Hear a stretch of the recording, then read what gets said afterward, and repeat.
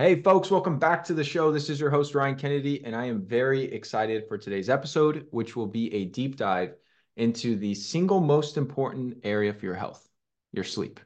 I've been telling my patients for years, high quality sleep is the greatest health and performance practice that you could possibly prioritize and literally the foundation, the bedrock of everything else.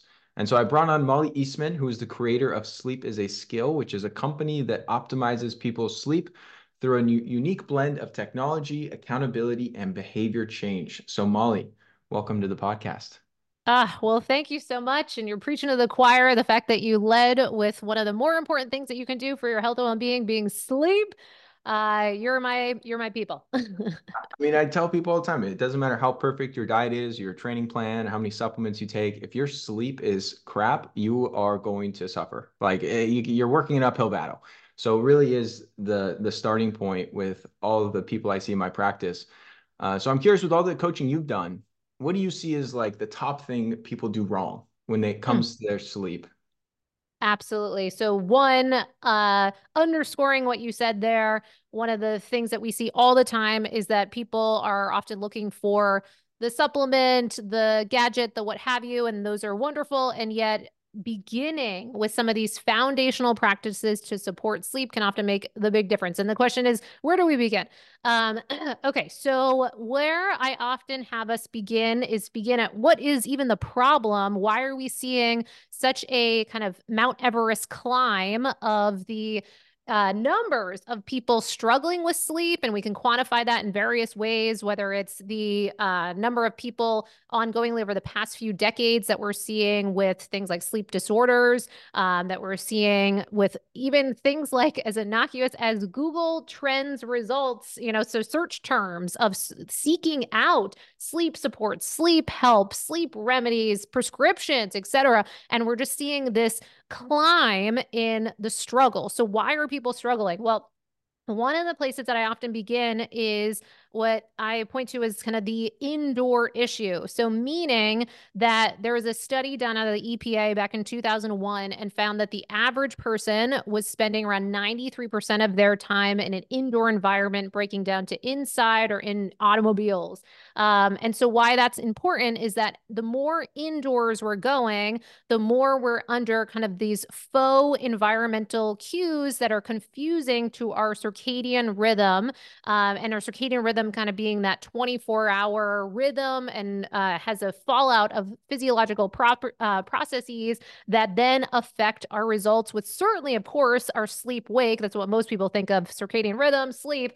But then many of us don't realize how our circadian health affects all kinds of other elements of our health and well-being. I'm sure you've spoken all about these things. And just notably, our hormonal balance, our cognition, our emotional health, immunity, more, right? So there's a lot of things that get impacted if our circadian health is off. So because of the fact that we become these kind of indoor zoo animals, that we can make the argument that most of us are dealing with some sort of circadian disruption. And what we find in this, the way this has been quantified is that the average person by day is under lighting that is around 100 times too dim by day, and in the evening about 100 times too bright as compared to even the brightest moonlit environments that we would have been exposed to in our past. Now, just saying that, just thinking about what that means, that we are living upside down. So our days are too dark, our nights are too bright. So we want to flip that. Why is that so important? This whole lighting piece is that if we think about the things that impact our circadian rhythm, it's often these things called zeitgebers or time givers. Now, time givers are really, really important because they tell the body something about what time it is and what to be doing when. Now, light dark is the most powerful, important zeitgeber that we can come across. So, if you get nothing else out of what I'm saying, beginning with your light dark environment is absolutely one of the places to begin, because that will also have effects on how you feel, on the types of thoughts you're thinking. Turns out thoughts are on a circadian rhythm, a kind of diurnal rhythm. We have different thoughts by day than we do at night. So this can get really fascinating. There's many things that impact our circadian rhythm, but what you want to do is figure out how can you have brighter days, and darker nights. And that's an anchoring process to your circadian rhythm is having that bright light exposure by day, first thing in the morning. And this does get more complicated. You and I kind of chatted before we hit record about depending on where you are on the globe can impact how long you need to be outside. What season it is can impact how long and the type of light that you're exposed to. So it gets really layered. But the takeaway is we want consistent wake up timing about 7 days a week because sleep loves consistency. And so you want to have that consistent wake up time largely about 7 days a week, and that you're pairing that same wake up with getting up and out into your outdoor environment to get that bright light in your eyes because it's so closely connected to that suprachiasmatic nucleus, kind of positioned behind the eyes that it seems to be markedly important to get that, not with sunglasses, hats, etc. So that would be our first behavioral practice to bring in. Yeah, I mean it's the domestication of humans. It's this Exactly. being disconnected from the natural elements and environment that have enabled us to thrive for millennia, and now we're living in these boxes and cubicles and indoor environments that's totally throwing things off. So what do you tell people who say, "Oh, Molly, that sounds great, but it's freezing cold outside." At the time of this recording, we're in January, and I open up my blinds, I open up my curtains, I'm getting natural light in through the windows. What's your feedback there? Okay. Great point. Because all of these things, when we talk about sleep optimization, it can be kind of novel. And, I call my company Sleep is a Skill for a reason, because I believe in our modern environment, it really has become a skill set to understand what it takes to sleep well. So you could just get lost in the weeds in the learning of this, but it's the practical application, the actually doing of the thing that makes the real measurable difference. So how do we do the thing when it's, yucky out or, wherever we might be? We're in Canada and there's limited access, or the power of the sun is different at different times. What do we do? Well, a couple things that become important. One, we want to get attuned to understanding what our light environment is and things that we might be up against depending on our kind of health geography. So where we live. Now, personally, I grew up in Maine, right on the border of Canada. Went to school in Syracuse, also kind of on the border of Canada, and then lived in Manhattan for over a decade. So in these northeast winters, and I understand that it can be very uncomfortable to ensure that we're physically getting outside consistently. So what do we do about that? Well, one, we can have a mindset shift and understand that if we are having that cold exposure, you can make the argument that that could be beneficial to our sleep results. Why? Well, one of the findings that we understand more fairly recently, some people still don't know, is that there are many ways to produce melatonin, and we use, often think of the pituitary gland, but there's also mitochondrial based production of melatonin, which we might not have known about. So what are some of the ways to support healthy mitochondrial function? One facet is cold exposure. And so being exposed to the cold could be protective and supportive of that process. And then downstream could help the fact that we're able to produce sufficient melatonin in the evenings. Now, I know that's a longer way to think about it, but if we think there could be benefits to us being exposed to the cold therapy in the morning, that could be a shift of how we're thinking about it, and versus fighting it, we're embracing it in the morning. Now, I will tell you just on a kind of funny takeaway, when I lived in New York City, I did some really wacky things to get myself both cold exposure and sunlight exposure in the morning. There would be times when I would open up the windows and I would be covered in blankets and everything, and literally just peek my head out. If it's a busy day, I got stuff to do, and I still want to get that bright light exposure, it would look weird sometimes. Even if you think about the dog walkers that just are getting themselves walking around a couple, laps around the block or what have you, that's still beneficial. So those are ways that you can just kind of set yourself up powerfully. Now, there are still benefits to being in an environment that does have bright light from behind windows. We see that out of studies that look at patients in hospitals and kind of their release time as far as being expedited seemingly by being more circadian aligned. And so that's from being in rooms that have windows present. But if we're talking about optimization, we find in certain studies that it can take anywhere from 50 to 100 times longer to reset our master clock from behind a window than by just physically getting ourselves outside just with that unadulterated light. Because I've got all these windows behind me in this in our recording, and so if I was to rest on my laurels and only get bright light exposure from behind these windows, I would be getting a different type of light than I would be present to if I physically got outside. So the more I think we learn about the physics of light, it can be helpful. Now, if you're in a car, you can simply roll down the window to get that unadulterated light for a dosing of that. Ideally, too, prioritizing some of that sunrise time if possible, because that does have some of that infrared light present in it, tells us something about what time it is, what to be doing when. Certainly, that early morning light seems to have a lot of benefits for resetting of that master clock. So those are some things to be aware of. A couple apps that could be helpful. One is the circadian app. I really like that one to help bring about more of this alignment with our circadian rhythm and our behaviors, because we can get into there's certainly more things that you can do that tell the body something about what time it is. So light dark is one of the most important, but then you go down and there's things like your temperature timing, your meal timing, your exercise timing, your drug timing, and then it can get into other realms of things like your thought timing and other things that impact our circadian health. That's really interesting. I know the window glass can reduce the intensity and distort some of the spectrum, with all the different types of low E type glass that people put in homes and buildings. I didn't realize it was 50 to 100 times longer. That's definitely pretty extreme. And now for minimum effective dose, I usually tell people 5 to 10 minutes getting outside, Yeah. exposed. Obviously, that's going to increase on a cloudy day. It's going to be a little different based on time of year, proximity to the equator. Is that about in line with what you suggest for people that are in a hurry or just wanting to get the benefits in the least amount of time possible because they're freezing or they just have other things they have to get to? Yes. Okay. So a couple of things. One about the 50 to 100 times longer piece.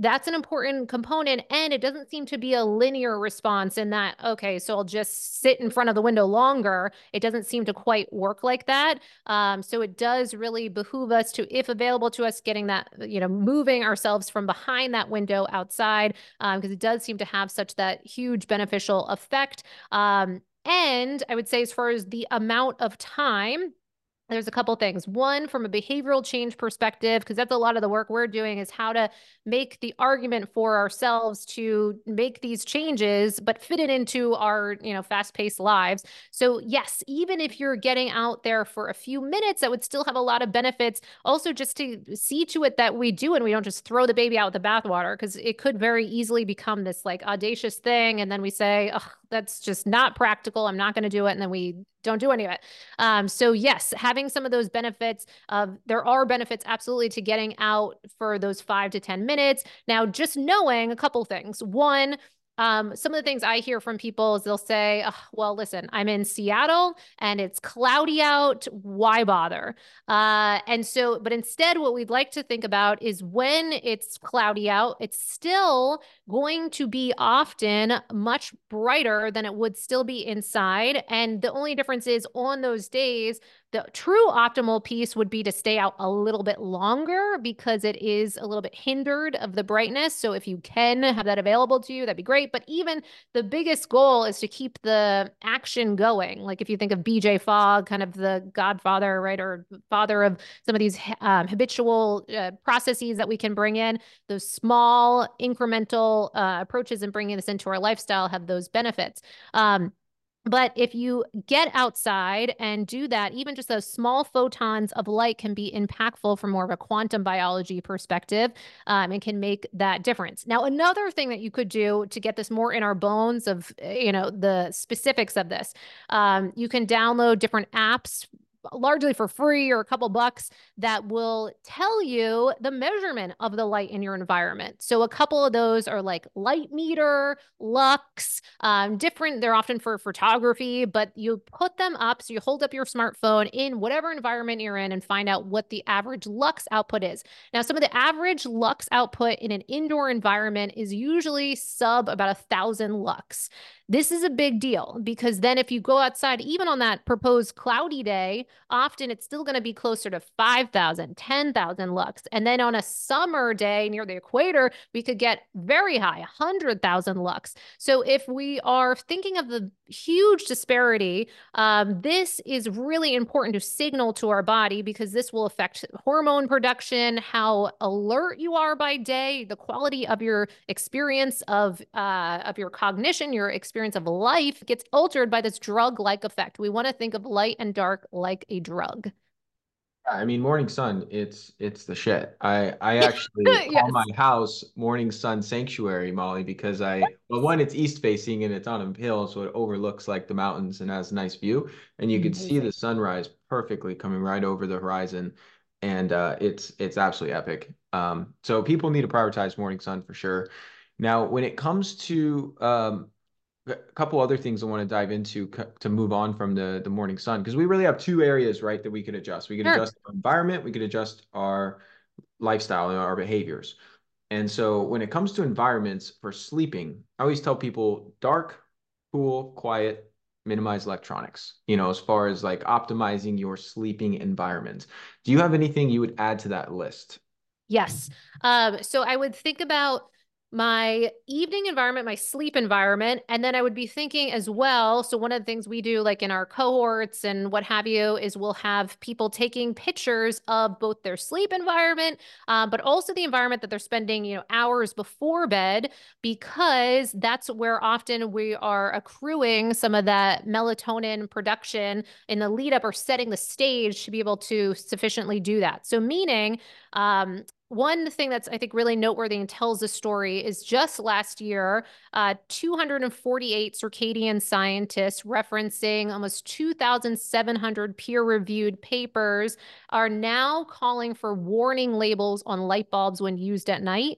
And why this is noteworthy is that they're citing correlations from simply what feels like the innocuous use of light bulbs at night, plain old, 60-watt LED, what have you, light bulbs, resulting in a certainly poor sleep. So the sleep wake function getting thrown off, but it also seems to impact things like cancer, fertility, mental health, obesity, and more of our overall health metrics of or health kind of components being impacted by simply the presence of normal lights in our evening environment. So what does that look like?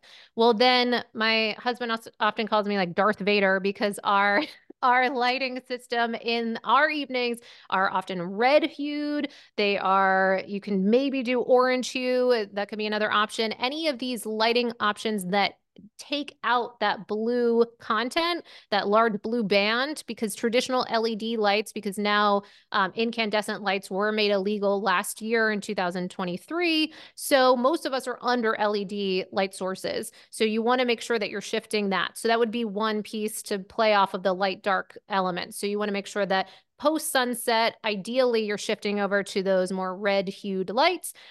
Second piece, a really impactful component of our circadian health is our temperature. So you could be starting to lower the temperature in your environment, while you're hanging out in your living room leading up to bed. That can be really helpful. Another component is why that's a big piece is that the dropping of our body temperature helps to set the stage for the ability to fall asleep and stay asleep and produce more of that melatonin. Now, another thing you could do, which could seem counterproductive or counterintuitive, is applying heat therapy in about the hour to 2 hours before bed for at least 10 minutes, because it does seem to show in a number of studies that that can help support, oddly, the dropping of body temperature thereafter, because there seems to be this paradoxical cooling effect after the exposure of heat therapy. So that paradoxical cooling effect seems to be helpful for the ability to fall asleep and stay asleep. Now, that process can be really helpful. So if you have available in your budget, it is a bit of an investment, but if you can bring in cooling mattress toppers, that can also be really helpful for the quality of that sleep. I often see less sleep fragmentation for people on our wearables. It's one of the fastest things that I see when people introduce to make a measurable change. Like I often point to where they layered in a cooling mattress topper, and in not just the lessening of sleep fragmentation, but also often a drop in heart rate and often an improvement in HRV for many individuals. The mattress cooler is a game changer, especially if you sleep with a partner where Totally. women tend to like it a little warmer than men, and so that just creates not a good outcome because then guys are sweating all night and women are always complaining it's too cold. So it totally solves that by having the two-zone system. And with the sleep topper that you're describing, do you find what variants change do you find works best in the evenings? Like I'll set mine, let's just say it's colder this time of year, so I'll set it at like 68 or 70, and then I'll cool it in the first few hours, and then on the back half of the night, I found if I warm it back up slightly, my REM cycles tend to get quite a bit better than if I keep it, let's just say Yes. 68 the whole night. Totally, 100%. We actually just had eight sleep on the podcast, and both eight, chili, all of these, anything that can get your bed cooler than it would be without is often really beneficial. But to your point, there can be some nuance. Now, eight sleep has some research around what they're trying to support of kind of this banana-like shape, they're calling it, and to support kind of a warmth in the beginning part of the night, dropping to facilitate kind of that deep sleep. But then to your point, then starting to warm up in those early morning hours, and so that you're not cooling yourself out of some of your REM opportunity. And then this can be also age dependent too. Sometimes as we get older, we might have more thermoregulation challenges at play, or for women, certainly at different stages of life, we might have difficulty with thermoregulation and different illnesses or health challenges that could be a factor. So having these available can make a big difference. And if anyone's listening and being like, oh my gosh, really, do we need to have all of these fancy things in order to sleep well? Well, I'd make the argument that you could argue that having cooling mattress toppers is more akin likely to how we probably slept in nature in the past, meaning that for thousands of years, we likely were sleeping closer to the ground, which would have been sort of the coolest environment available. And so we're mimicking more of that. So the type of bedding that most of us are in are much more foreign to the human body than we likely would have experienced in the past. So we really want to support a cool place to lay upon if possible. Yeah. I agree. I think it's a total game changer. And while a lot of people don't necessarily need it, it certainly helps, in my opinion. On the topic of tracking sleep, why do you like the Oura Ring more than the Whoop? Yeah, really great question. Now, I love both of them, and I have both of them. So I work with the Oura Ring, the Whoop, BioStrap, some with Apple. We've used Dream, Garmin, Fitbit. So explored all of them. Now, the one of the reasons that we tend to go with Oura Ring at the moment is just from a sleep specific tracking need. Now, I wouldn't get Oura Ring if you're looking to improve upon your training or what have you. It's not really where it necessarily excels, but it does have some decent evidence, especially with the recent update where they now have compared to 1,500 nights against a sleep lab within a sleep lab, and came out pretty robust as far as its accuracy as compared to a sleep lab. What I mean by that is that on just about most of the sleep trackers that we're utilizing, of all the data that you could be looking at, the sleep stage classifications tend to be the least accurate by far. So meaning when people point to, oh, well, look at my deep sleep, look at my REM, my light sleep, et cetera, that tends to be the least accurate. And for further context, even in a in-lab facility, our accuracy of our sleep tends to still be, and there's still questions, that's the gold standard, with getting a PSG. And yet with that, it still tends to be in around the mid 80s as far as agreement on, okay, that person's in deep sleep right now. This is REM, this is the breakdown, et cetera, et cetera. There's still questions. And so it still gets a little murky, even in lab, let alone on something that's on your hand or wrist. So, but the fact that with the newest update for Aura, the fact that they did respond pretty well, they were actually at 79% agreement, up into the low 80s. And if it's only around mid 80s for PSG, it's still pretty good. And I find that the simplicity and the user experience, the UX UI, seems to be quite user friendly across the board. So I've got people in their 80s wearing these. I've got, and just kind of they can jump in and also see the trends really, really easily. And I also like it for the ability to understand more on the correlations of things like HRV clearly, and the behavioral change interventions. So we can start to very clearly make the argument that when we are eating later, for instance, how much that affects our sleep, alcohol, THC, et cetera, it starts to show up really in a nuanced way. The other piece is that it has, for my kind of more biohackers, the option for the airplane mode, so that you're getting less of the EMF hit for anyone that's concerned about that. Whereas Whoop, I love Whoop, and I think they're doing tremendous things and really have even more things on the horizon that I'm very excited about. It can just be a little bit more of an EMF hit, so if that's important to anyone to be aware, but they can both be great. Yeah, that's what I don't like about the Whoop or the 8 Sleep or some of these devices Yes. is the EMF exposure that doesn't it seems like it'd be pretty easy for them to implement like an airplane mode like a lot of these devices do. I Um, know. So I happen to right now I sleep on the for years anyway. I've slept on the Chili, and it does have one of the lower EMF outputs. So it's something to be aware of. You can get nuts. I do have a Faraday cage if you want to be crazy. So you can put a Faraday cage around your bed, but you don't want to have things that have EMF sources within a Faraday cage because then that can be even more problematic.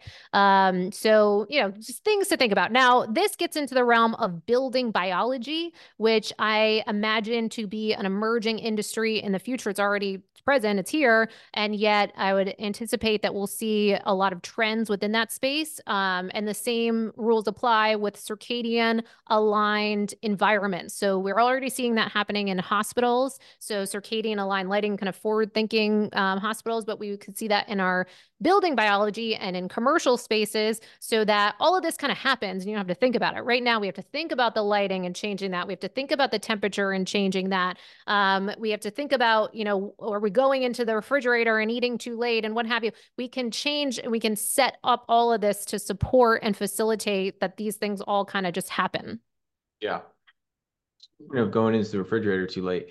Of all the things that I've seen in my own clinical practice, and I track, I don't know how many clients you have, but I've tracked probably a couple hundred people's sleep, Yep. primarily with Oura Ring over the past few years. And the thing that always is the least expected, I guess, because people know like, hey, if I have a bunch of alcohol, it's going to impact my sleep. If I Yeah. stay up too late, it's going to impact my sleep.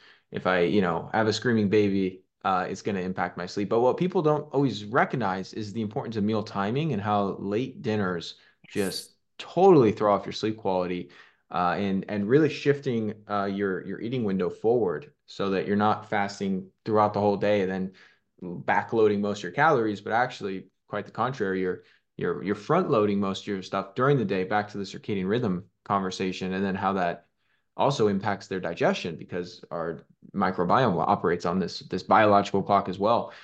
So what time of day do you typically have people aim to eat their last meal with people you work with? I love this. So a couple of things. One, to further echo what you shared too about the tracking of your patients. That's another reason why I'm working with Aura because I do have access to their Teams platform, so I can see kind of these heuristics of understanding large groups of people and some of their trends. So that's really fantastic on the back end, and it gives me a lot of awareness of what are some of the things that move the needle. Meal timing is huge, huge, huge, huge. And I see it being one of probably the bigger behavioral change struggles for most people. And we think about too, societally, we're just not set up to support this lifestyle at the moment. The more we can talk about these things and get people to experience how much better your sleep is when you do make some of these changes, hopefully we can change, the 8 p.m. dinners and whatever that we might see for so many people in the design of their calendars. So what do we need to think about? Well, a couple of things. So far, one of our more popular episodes was with Dr. Sachin Panda out of the Salk Institute over in San Diego. And he came on because he's one of the foremost researchers in meal timing and its effects on our circadian health. And he does have a great book called The Circadian Code. He also has an app called the On Time app. And all of these things can help facilitate bringing this into your life, learning about this more. Now, in his research, he points to anywhere from 2 to 3 hours before bed having your last bite of food and the benefits of that.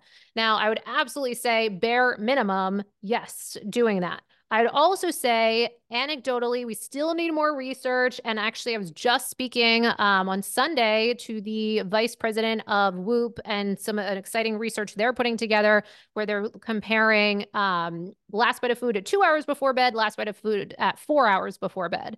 It appears as if we're trending towards benefits with the 4 hour group. But I would say, out of the things that I see from wearable data, and there are some studies to kind of back me up on this, there needs to be a lot more, that it seems that earlier than that makes such a difference. So 4 hours before bed, 5 hours before bed, and it does seem to depend on the person. Now, this is where I think the benefits of tracking can be really helpful because you can see the difference for yourself. Yep. But here's a couple other things. Circadian rhythm intermittent fasting, fancy terms for that we're aiming to eat when the sun is out and not eating as much as when the sun has set. Now, Dr. Sachin Panda spoke to this in terms of it's kind of the cross or the poor relationship between if you're trying to digest and kind of turning on the pancreas, that when that's happening, that can be at odds with our body's ability to produce melatonin. So it's one reason why we might want to then move these things earlier. And to your point, front loading our caloric intake. I used to be someone that would be very proud of myself that I would skip breakfast and I would push everything out super late.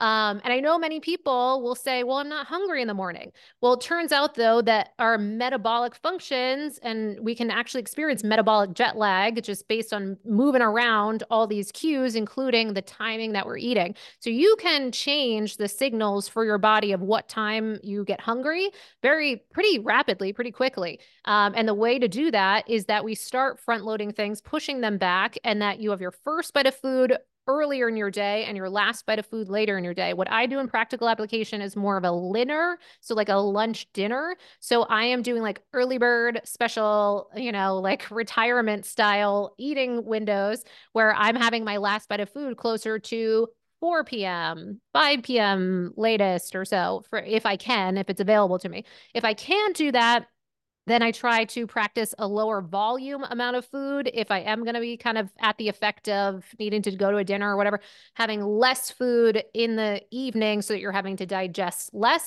What are the fallouts? What do you see on your wearable as a result? Often what we see is less sleep fragmentation. We often see a marked drop in heart rate, an improvement in HRV when we practice some of these things. The other big thing is if people are listening and they say, oh, I tend to wake up at 3 a.m., 4 a.m., 5 a.m., and the frustrations. Often, if available, if we can bring in a continuous glucose monitor and see and take a look at even beyond the meal timing piece or in alignment with that piece, understanding our glucose stability, if we're having that roller coaster by day, are we then crashing in the early morning hours and then facilitating wake ups that then we're really awake? We did a small kind of focus group with Levels Health and Aura Ring and saw some clear correlations there.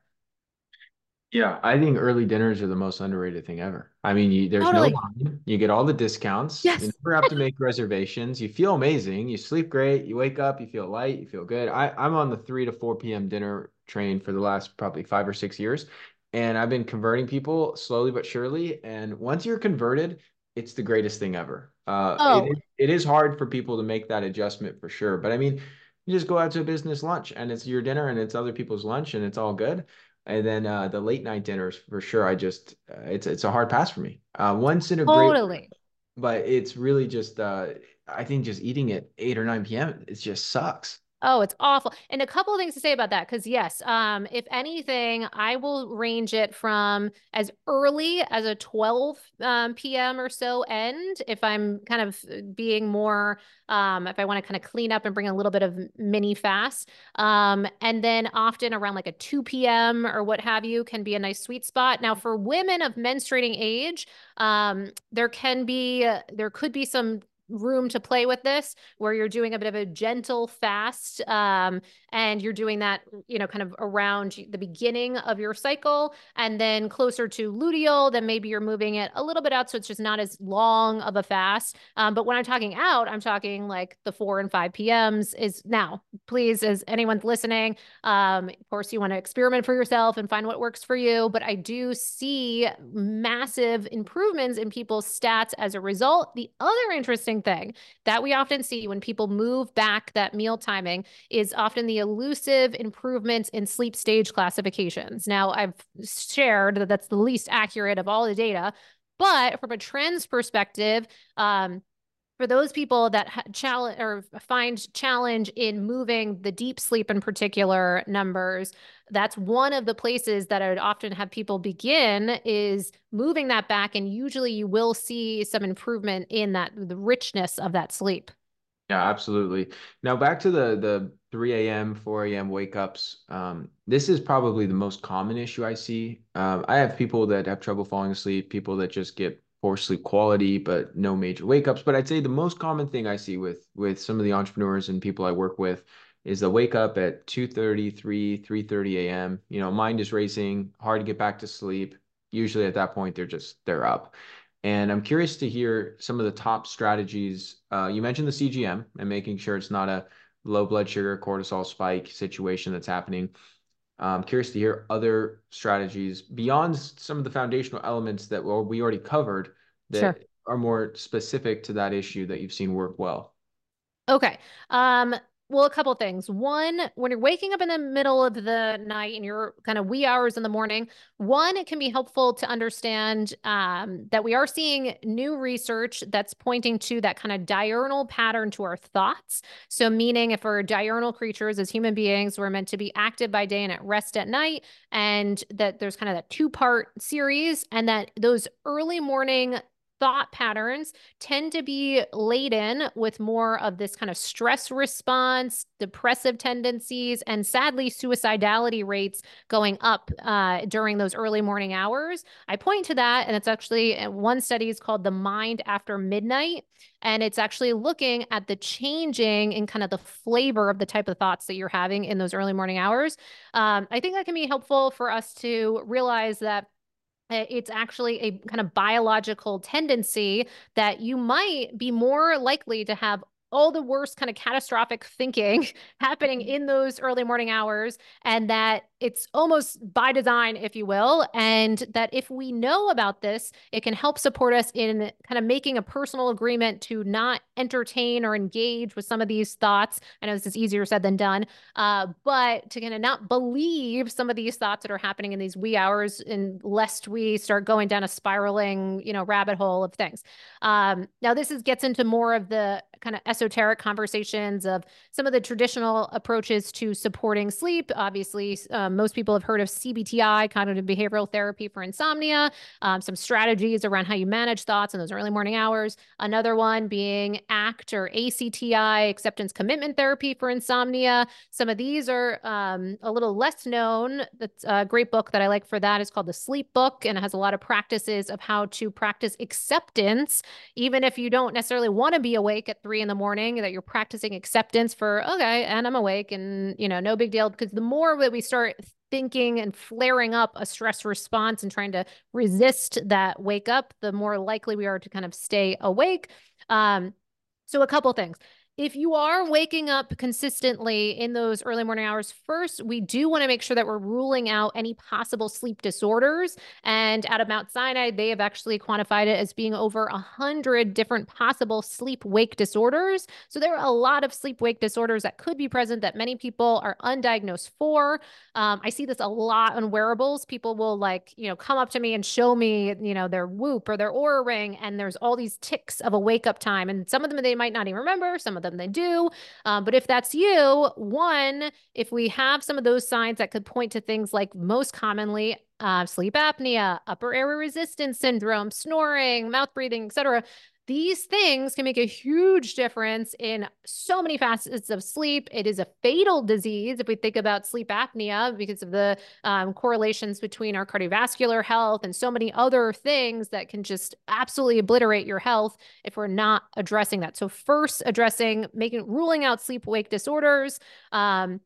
And even if you already tested in the past, you can, and you were fine. Well, if you gained some weight, hormones shifted, certain changes, you can develop those things later, or it can be augmented. So ruling that out. Then the glucose piece is another common one. But then another one of the why that this is happening is we want to also make sure that are we moving around our sleep wake time a lot? That can really flare up more wake up times throughout the course of the night. But another kind of out of the box thing, it's much newer that I could mention. Now, this is kind of in the gadget domain, but Somni is a really interesting new piece of tech and actually has Dr. Matthew Walker, who wrote Why We Sleep, kind of, the current rock star of sleep, if you will. So he's on the science advisory board for the Somni product and is using really transcranial electric stimulation. And you're using it before bed, so about 15 minutes before bed. But I mention it for wake ups because they were published in Frontiers and showed that it appeared to be 4 times more effective than melatonin, 2 times more effective than CBTI, and 1.5 times more effective than Ambien in its ability to help with falling asleep, staying asleep, and sleep duration. So there's not many gadgets that I can point to that appear to maybe some interest, or we'd certainly need much more research and what have you, but I've also seen in practical application with some of my clients and myself some improvements in certain sleep markers by using something like this and to minimize some of those wake ups. So that'd be kind of a more out of the box approach as well. Excellent. Love it. Well, this has been great, Mollie. I want to wrap up because I want to be mindful of your time, even though we could probably talk about 50 other things. I hear Sleep. you. I think we covered some good stuff today. So where can people go to learn more about your work? Sure. So at sleepisaskill.com, you can discover a lot of things to hopefully support you on your sleep journey. So there you can take a sleep assessment and you'll get tailored advice back around, or not quite advice, but tailored resources back around what you are dealing with your sleep right now for free. You can also sign up for our Sleep Obsessions newsletter that's been running every Monday for over 5 years. We've never missed a Monday. Love to have you on there. Lots of, kind of practical things that you can do to improve your sleep, as well as sleep studies, research, sleep facts, et cetera, et cetera. Then we have our sleep podcast. We're now ranked the #1 sleep podcast on Listen Notes as of just recently. So yay. So that's going to be free things that you can do to support your sleep. Beyond that, if you're really wanting to get additional support or just to up level your results, we have small group programs. Everyone is required to wear an Oura Ring throughout that program, just so you can see some of the improvements that you're making throughout the course of that. And that's an 8-week long program. And then we do have one-on-ones and then more one-off opportunities with uses both. I know we talked about Whoop. So it uses Whoop and Oura Ring as sleep audits. So we can audit your sleep wearable trackers and then give you some things that you can do to up-level those results. Love it. Awesome, Mollie. Well, thank you so much for all the great information today, and appreciate people tuning in, and I'll see you on the next one. Thank you so much for tuning into today's episode. If you found it helpful, please share it along to anyone else you believe it can serve. You can submit your own question to be answered on the show by going to ryankennedyhealth.com/podcast. Be sure to subscribe and leave a review for the show. Your feedback helps to support me on my mission to positively impact as many people as possible with this information. Please note, the information depicted in this episode is purely for informational purposes only. Please consult your healthcare professional before making any changes to your lifestyle or routine.